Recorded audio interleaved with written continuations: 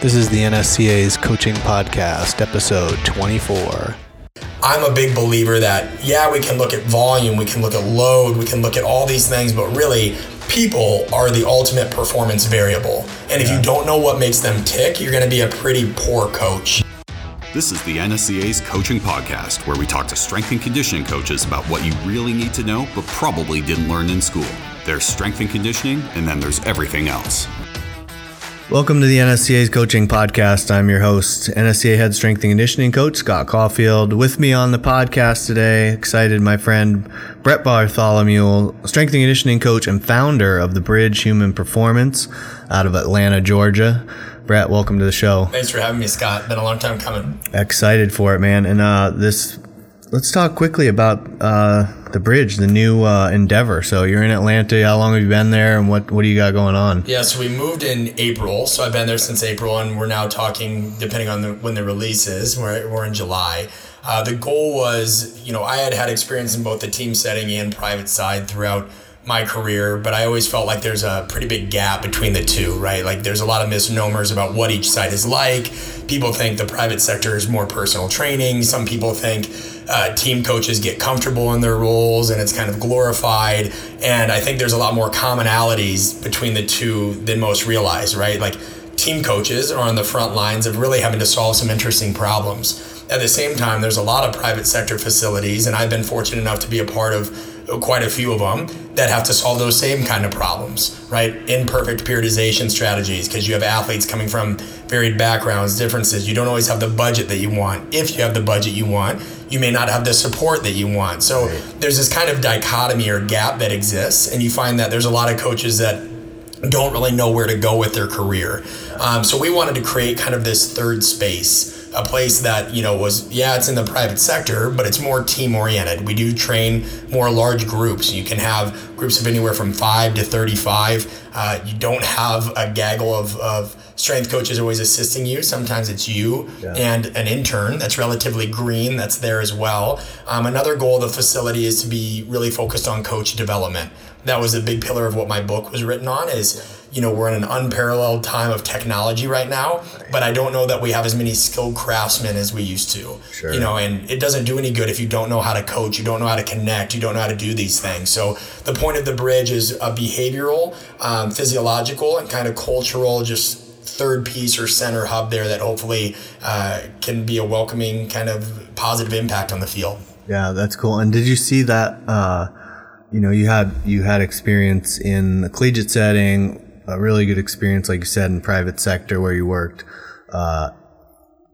Did this all kind of come from seeing gaps or, just a vision that you wanted to build this kind of ultimate like training and learning atmosphere? Yeah, to a degree. I think that I'm really a 50-50 guy. There's been times in my career where I thought I would have gone back to the team side, and transparently 2 years ago I had an NFL opportunity that I would have, but I had already accepted a new role. And I was raised with the belief that you hold true to your word. But I also like the freedom of the private side. I like working with a variety of athletes. So I primarily specialize with NFL veterans. I don't do much in the combine space, though we'll help kids with pro days. But I'll do veterans, UFC, MMA, boxing, military was a real heavy influence. So I like the variety there. I feel like it keeps me sharp as opposed to being somebody that's only been rooted in one sport your whole career. I think that can be cool, but that can also be pretty dangerous because you start to develop some pretty strong bias. The problem is some of the team set or private setting that I had been a part of didn't really allow you to be as much of a part of the field as I wanted to be. I wasn't always able to come speak if you wanted me to speak, or I couldn't attend coaches conference because we had certain kind of blackout travel dates based on what was going on at the facility. And I knew I wanted to be more involved with strength and conditioning as a whole because I didn't really have a mentor. So I liked the freedom of that, but I liked the structure and organization of the team side. So I just wanted to try to create something that was a blend. Yeah. Now, well aware that it could flop and fall straight on its face. Right. I'm funding it myself. This isn't going to be any mega conglomerate. Though my wife and I, we don't have kids, so we decided we'd give it a try. If not, we'll move on from there. But you have to take risks, so why not? Cool. No, I'm looking forward to seeing it, man. So how did you pick Atlanta? What was the kind of big reason rationale there. There were several reasons. One, we kind of felt, and I don't mean any disrespect to anybody if they're in the Atlanta area, we're still learning a lot about it. But a number of my athletes that had lived in the area, primarily on the pro football side, just felt like they didn't really have anywhere to go that wasn't, a lot of these places were just combine spots, or they were kind of conveyor belt facilities, and that's their term, not mine. They just felt like they came in, it felt more corporate than anything. They didn't really feel like they got coaching. And you see that a lot, people battling over who's got the best training and who's got the best this. I'm not trying to sit here, and I wouldn't be narcissistic enough to say, my training is the best training. I know this hands down. I do think, I'm a decent coach, but I think that we're going to focus on great coaching. Like if I can't get you right with a dumbbell, some barbells, and doing some sprints and movement and plyometrics, then I don't know that I should have a job in the field. So athletes felt like there was a need there. My wife is in love with anything green. So Atlanta is just a massive forest. We loved Phoenix. So we knew we were either going to be somewhere in the South or the Southwest. And we decided to try it here. So excellent. Yeah. Excellent. And so you talked a little bit about, being a good coach. What in all these avenues too that you've had success in, tactical, team setting, private sector, what are the keys, or the fundamentals that you need to be a good coach? Yeah, so I think that's a great question. And that was one that I tried to answer with the book. Like that term conscious coaching was more of like awareness, right? And so I think it comes down to three aspects: the physiological, the psychological, and the cultural element. One, you need to know what drives people. And I don't mean motivation, right? Like we've all seen rah-rah kind of coaches. Right. I mean people that actually know what drives, how to influence, how to get players to buy into things that they need to do. Because you can have the best facility and the best tools, and ultimately these guys don't care about getting under 85% and what that does to the nervous system the same way we do. So you need to be able to paint that picture in their mind's eye to get them to adhere to it. And only then do your training practices really matter to the utmost. And then there's the cultural element, which I think matters not just for the athlete, but everybody in the profession, right? I think you've seen it and can speak to it far better than I, but we're not that far removed from a time in our career where it was very closed door, nobody sharing anything. You still have it, right? Like everybody has the esoteric secrets. I want a place where people feel like they can walk in and it feels like a barber shop. They can come and chat and learn and listen and hang out. And nobody claims to have the answer. We're all just interested in asking great questions. That's great. Cool. And you mentioned the book. We talked about the book before we started recording too. Tell me, how did you even think of that? It sounds to me like it's a huge project. Like when I think about writing a book, I'm like, oh my gosh, like how long, where'd the idea come from? How long of a process was it? And, talk about specifically for those people who don't have it yet. I'm assuming a lot of people that are listening to this already have read it and are going to be excited to hear you talk about it a little more in depth. But why, what are they going to look forward to if they haven't read it yet? Yeah, well, the first thing and the question I get most often is people just saying, hey, what's this about? Right? Because it's tricky. If you don't write a book about training right now, people think that you're writing something on motivation and rah-rah or these kind of like coaching ledgers.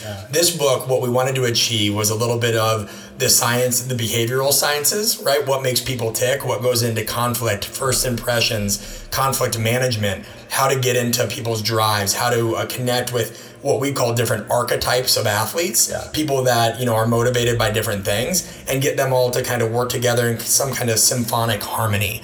So we all know that every team's kind of got what we call the royal. And the royal is this athlete that, they've always been told how great of an athlete they are. They're always catered to. They don't really feel like they need your coaching, what have you, but you got to get them on the same page. Within that same team, you might have what we call the Wolverine.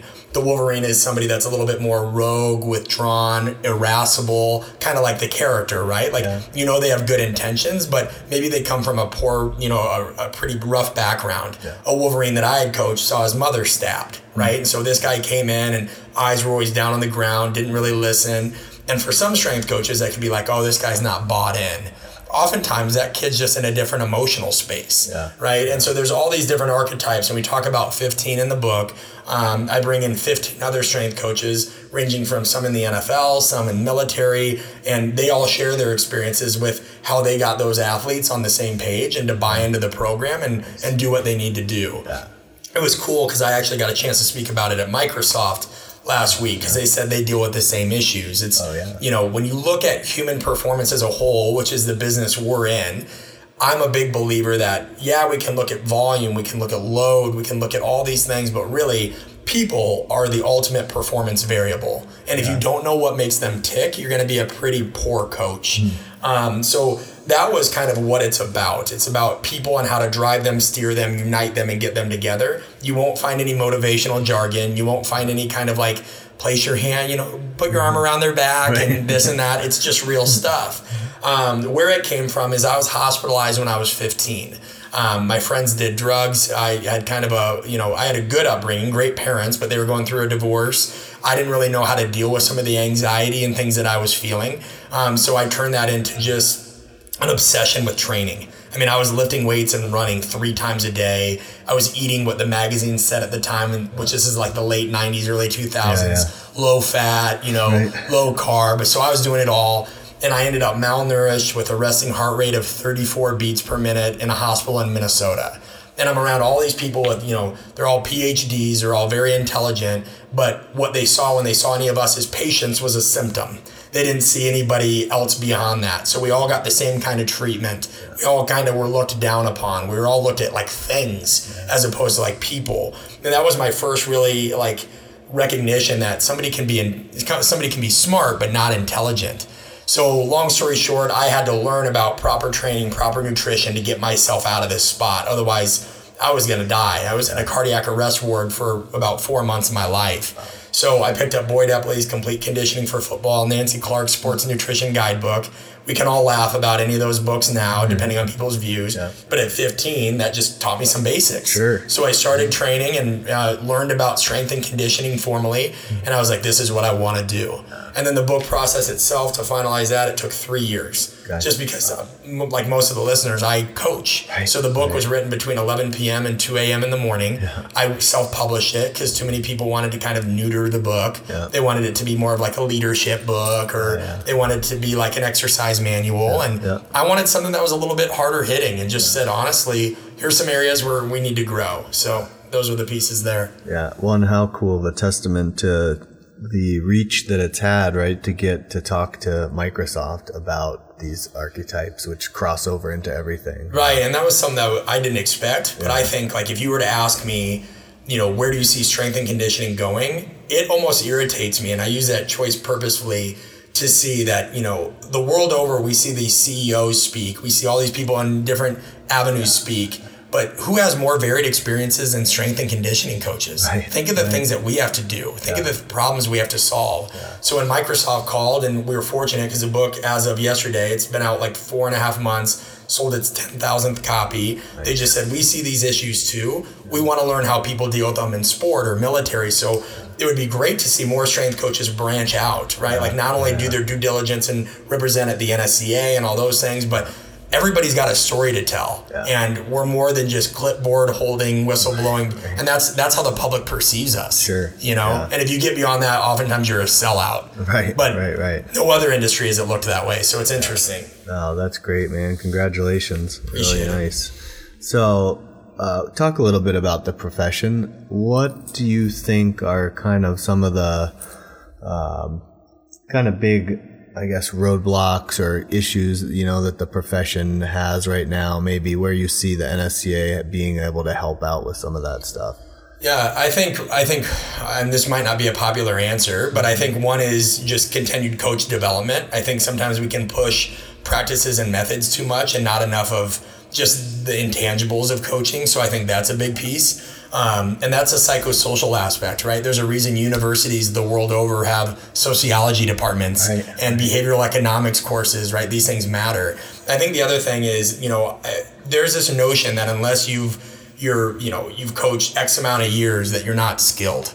And I think we can all attest that we've found people in the trenches that are younger and have more diverse experience, and they're pretty sharp. Right. Now, on the other end, we have some twerps that, just because of what they read, think that they can coach. Right. But I think that they've got to get over this kind of, hey, this person's been doing it X amount of years, therefore they're the epitome of coaching. Yeah. You have to be able to really find talent everywhere. Yeah. Because right now, somewhere there's probably a 25-year-old coach that is working with very diverse populations in a situation that none of us had experience in. And that was something I was fortunate with Exos. Like at 23, 6, I was working with amputees, military, high school. So I put my foot in my mouth a lot. Yeah. I came out kind of regurgitating like, oh, I'll never use machines and these kinds of things. And by and large, I don't. Right. But when I'm dealing with a double amputee from the Special Forces, I'm probably going to use some machine training and manual resistance and things like that. So I think just getting rid of this old taste in our mouth that it's about how long you've done it as opposed to what you've done. Right. What's better, team or private setting? Like NSCA always talks about stronger together. I think that that's a big thing, that team and private stuff has to get removed. Right. We're strength coaches, right? Bottom line. Yeah. If you want to see the separation between what we're doing and maybe like 24-hour fitness and somebody that doesn't invest in their own, development, that's another story. Yeah. So I just think the unification, the coach development, and kind of getting rid of this old kind of like idea, that it's an age or location dependent thing. Right. And I think the great like cliche I think about that when you're saying that is like, there's a saying that's like, there's a difference between having 20 years of experience and 1 year of experience repeated 20 times, right? So no just question. Because that person has 20 years of experience, if they haven't learned something new or changed a single thing about their training methods and thought process, that might not be the best person to learn from. No, really well said. Yeah, you answered that better than I did. How about, you've learned from a lot of different people in these settings. What are some of the key things that you've learned from other people, and who were those people that have helped you along the way? Yeah, I think the first one is, and one of my main mantras is do the simple things savagely well. And that was something we learned at API, right? It was this idea that there's so much noise out there, you can get tricked into thinking that you have to do this advanced 40-minute warm-up and you have to do this and, you have to cycle things this way and that way. And the majority of athletes, I think most would attest, no matter what level, still need great foundational development. I mean, so much of the training theory we read, and we should continue to read it, the majority of it we're not going to be able to use, especially that we derive from these like translated texts and things like that. It's all great and it's good to reference, but I think you have to do the simple things savagely well and sometimes put blinders on and stay consistent in what you're doing. Because you can get so caught up trying to follow the herd that now all of a sudden you're not even developing any original ideas of your own or learning those lessons. So I think that's a big one. The other one is being able to seek outside influences. If you're only learning from strength and conditioning, you're not broadening or you're not building yourself to the best of the ability. So it sounds like really odd, but I see a lot of parallels between the music industry and strength and conditioning. Okay. You're constantly trying to cater to a certain demand while staying true to a craft, right? And it's pretty Machiavellian as well. Yeah. We talk about the fact that you have coaches that will undercut other coaches in the profession just so they can get, alignment with a company or a team or a new pair of sweatpants. Yeah. So I think coaches would be well versed in investing in, looking at business, looking at other aspects and really taking in those lessons and applying them here. Because we're smart, right? We're a science-driven field, but other industries have solved these problems. Yeah. You look at Gallup. Gallup is a company that surveys Fortune 500 companies the world over. And they've looked at engagement. They've looked at workplace behavior. They've looked at how can they get people in line with a certain kind of culture to adhere to practices. But we sit here and we talk about like we invented the world culture. So I just think that we really have to be the multidisciplinary learners that we say that we are. And that was stuff that was ingrained in me really early. Learn from everybody. Don't just learn from other strength coaches. That's great. That's huge, I think, huge insight for especially a lot of new coaches that might listen to this. Also kind of along those lines for some up and coming coaches, what are things that you're looking for if you're going to hire assistants at your new facility or even interns? Like what are the key, common denominators or key traits that you want to see in those people? Yeah. So do you want, should I talk about the process that we're doing in order to get interns, or do you just want to talk about personality traits? Talk about personality traits and then how you're going to be looking, because people might be listening to this looking for a job. Right. Yeah. I think the number one thing I look for is, and this sounds silly, but you have to have some level of consciousness of, what you're looking for and how to talk to people. And this is why I say it. I got an Instagram direct message the other day from somebody I've never met. And this happens probably, I can't even count. I can only imagine what you get to. And it says, hey, bro, what are some things that you know that nobody else knows that you could tell me? And I'm sitting there looking at that and I'm like, are you kidding me? Yeah. So I just look for the basics. Do you have a good handshake? Do you look me in the eye?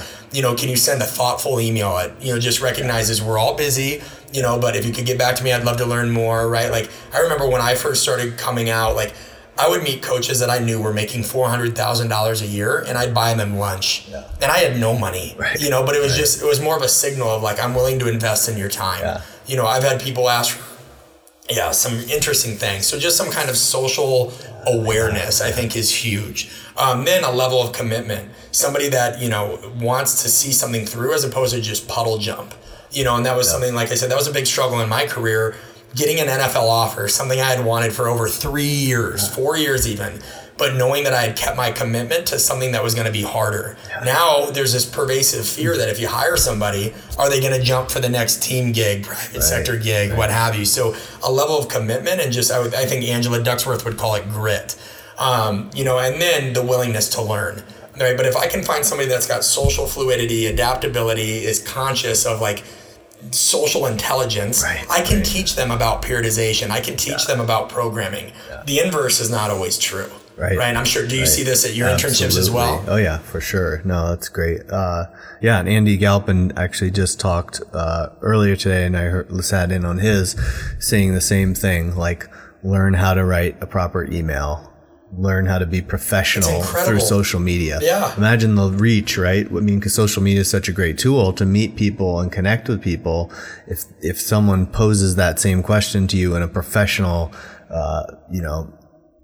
nice manner, you probably get back to that person, Especially because nobody ever really got back to me, I felt like, when I came out. Like, and that was just, maybe I reached out to the wrong folks, what have you, but you always, like, it's just about saying, hey, sir, madam, or address their title and just say, I'm sure you're very busy. I'm a coach that's just looking to learn a little bit more. I'm willing to buy you lunch, buy you coffee. I'd be really grateful. Any help is appreciated. Now, yesterday I answered an email and I probably, I spent 25 minutes, 30 minutes writing responses because, it was almost like it was a graduate assistant for a university and they were asked to reach out to somebody. But this read like a job interview. Wow. So I just tried to be really thorough. Yeah. And the only response I got was, cool, thanks. And I'm just like, dude, I just wrote you 30 minutes. Yeah. And everybody's time is valuable. Yeah. Mine no more so than anybody else. But it was amazing. Like, cool, thanks. I was like, okay, bud, cool. Best of luck. Think about that. Right. Yeah. And time might be the most valuable commodity that we have, no question. By far. And speaking of that, and speaking of time, and speaking of all these things that you have going on. I know you've spoken all over the place in the last year. We've crossed paths a bunch of times. You're starting your own facility. You moved across the country. How do you maintain this work-life balance and have a wife and a life? And yeah, I think it's definitely a good question. That's one that a lot of folks ask now, right? Like, I think, to me, I look at it as seasons. I really do, whether it's seasons of athletic preparation or just the seasons, that we all experience geographically. There's some times where there's no such thing as work-life balance, right? And you're just going in that hole. And then there's other times where you have a little bit more of that freedom. So I think that you can't chase this ideal. You just have to go a certain times a year and then maximize your presence in whatever time that was. I knew when this book came out, there were going to be some opportunities to speak, and I didn't want to sacrifice that. So I knew I was going to travel a good bit. And you also have to balance it with your athlete training. Thankfully, most of the pro guys I train, they travel a good bit too. So they're pretty understanding. So some weeks we may train, Monday, Tuesday, Thursday. Other weeks it might be more of your traditional 4-day split. But we always try to make sure we get consistent days in within a certain time frame, as opposed to really being like, we have to train every Wednesday. That's not the reality. Like right now working with Tyrod Taylor, he's got to go do stuff for a nonprofit. He's got to go do this. Like, I can't get locked into just big squat Wednesday. That's not always going to be his reality.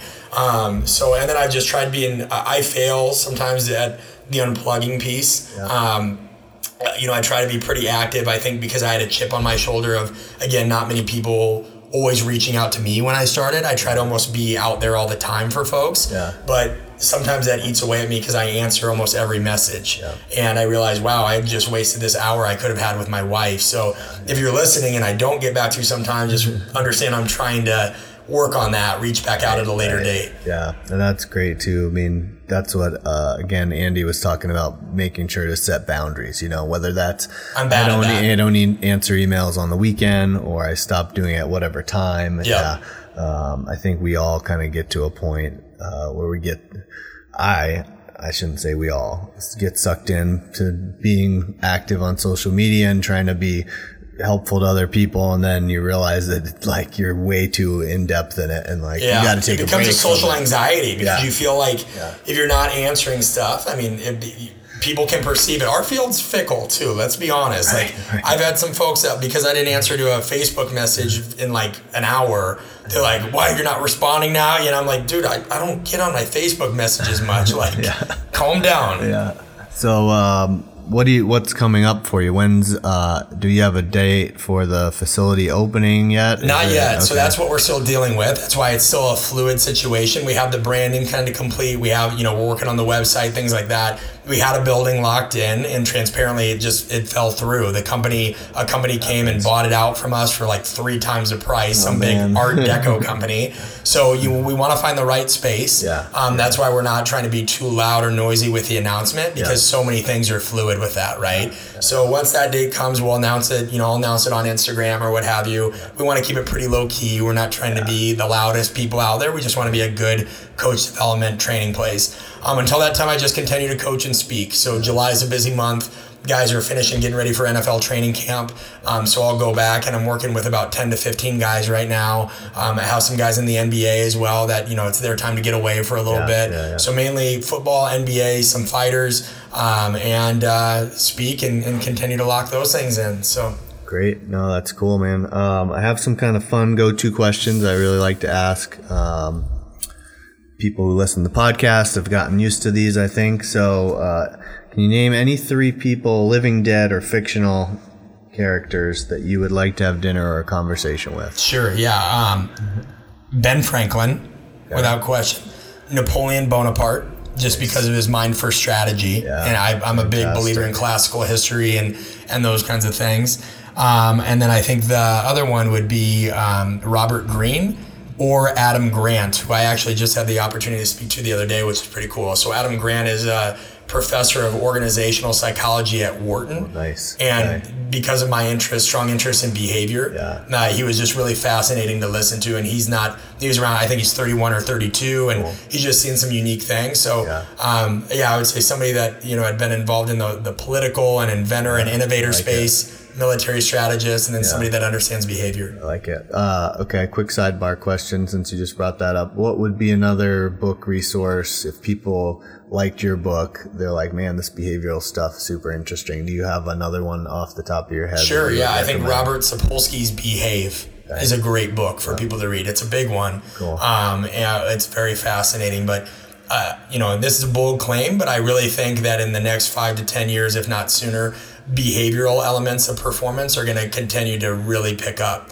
and I think that you're seeing it more and more where we see so many coaches resistant to things. Right. The key there is opening that and making them want to need our solutions, right? Sure. And getting athletes. People have agendas. Yeah. There's nothing wrong with admitting that. That's human nature. That's the way it is. And you've got to understand how to balance that. Yeah. So cool. Appreciate the other tip. Is that the same guy that wrote Zebras Don't Get Ulcers Absolutely. too? Perfect. Yep. Okay. All right. This is my favorite question, actually. If you had a magic wand and you could eliminate any coaching practice, what would you get rid of? Yeah, we had talked about this a little bit before, right? And I think if you were to ask me 3 to 4 years ago, it would have been the traditional answer of, jumping on BOSU balls and all the functional stuff that people took way out of context. I think now that's almost kind of like a too easy of a direction to go. So I would say, and this is just kind of soapboxy to a degree, but I just want to see the profession kind of continue to rid itself of the ego and insecurity. I think one thing that I hear people now talk about, social media is this, social media is that. You know what? Adapt. Yeah. Social media is what it is. It's not going away no matter how anybody feels about it. This is just one example. Yeah.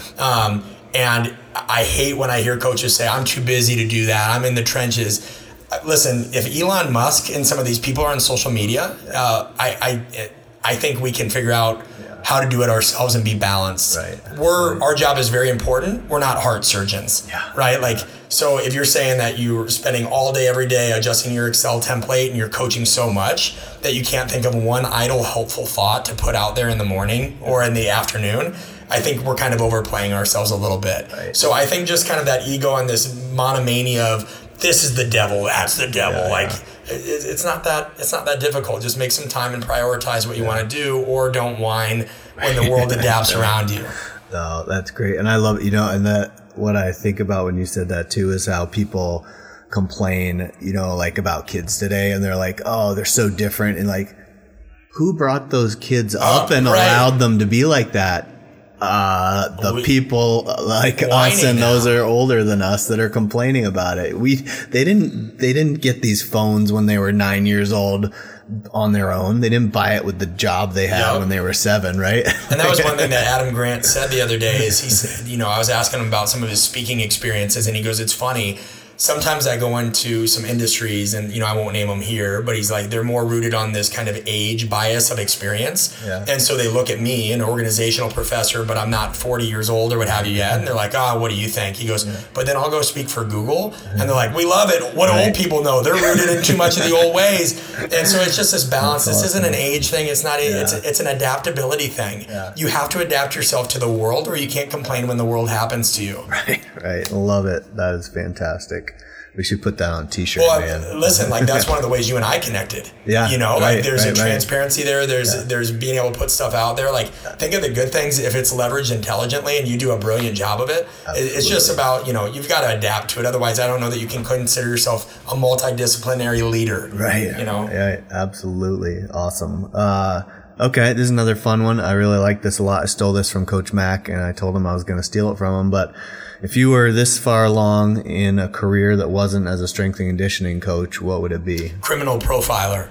Okay. Yeah. Nice. Yeah, I'd be a criminal profiler, or I'd be doing a little bit more of what I'm doing now, consulting. Yeah. This was something I got in after I left kind of API, but I'm able to work now and dabble in team sport by being a consultant to certain teams in the NFL, rugby, what have you.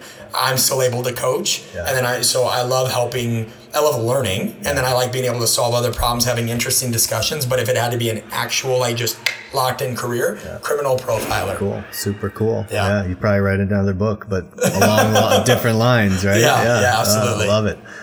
Cool. A lot of people already know how to find you, but what's the best way to reach out if they hear this and they haven't connected with you yet? Sure. Best way is I'm probably most active on Instagram these days. So just @coach_Brett B. That's the best way. My email's on the website. It's a super long email, info@bartholomewstrength.com. So just go to bartholomewstrength.com. That's just a personal website. It's not my business website. You can check that. And then I'm very much a face-to-face or phone call guy. So if I don't get back to you on any of those mediums, please just, reach out to me. I'm always happy to make time. It might just be that I didn't see that email that day or what have you. I'll never big time anybody. Yeah. I'm not in a position to. Yeah. No, and super cool. And like you said, that's the way that we connected on social media. And then we set up a time. We sat down at our coaches conference a couple years ago and ate lunch together and kind of hit it off and connected and been in touch ever since. So super cool, man. Appreciate you being on the show. No, thanks for the opportunity. Yeah, looking forward to seeing you the rest of the time here at the conference, and I'm sure we'll cross paths many times this year. Likewise. Thanks, Scott. This was the NSCA's Coaching Podcast. The National Strength and Conditioning Association was founded in 1978 by strength and conditioning coaches to share information, resources, and help advance the profession.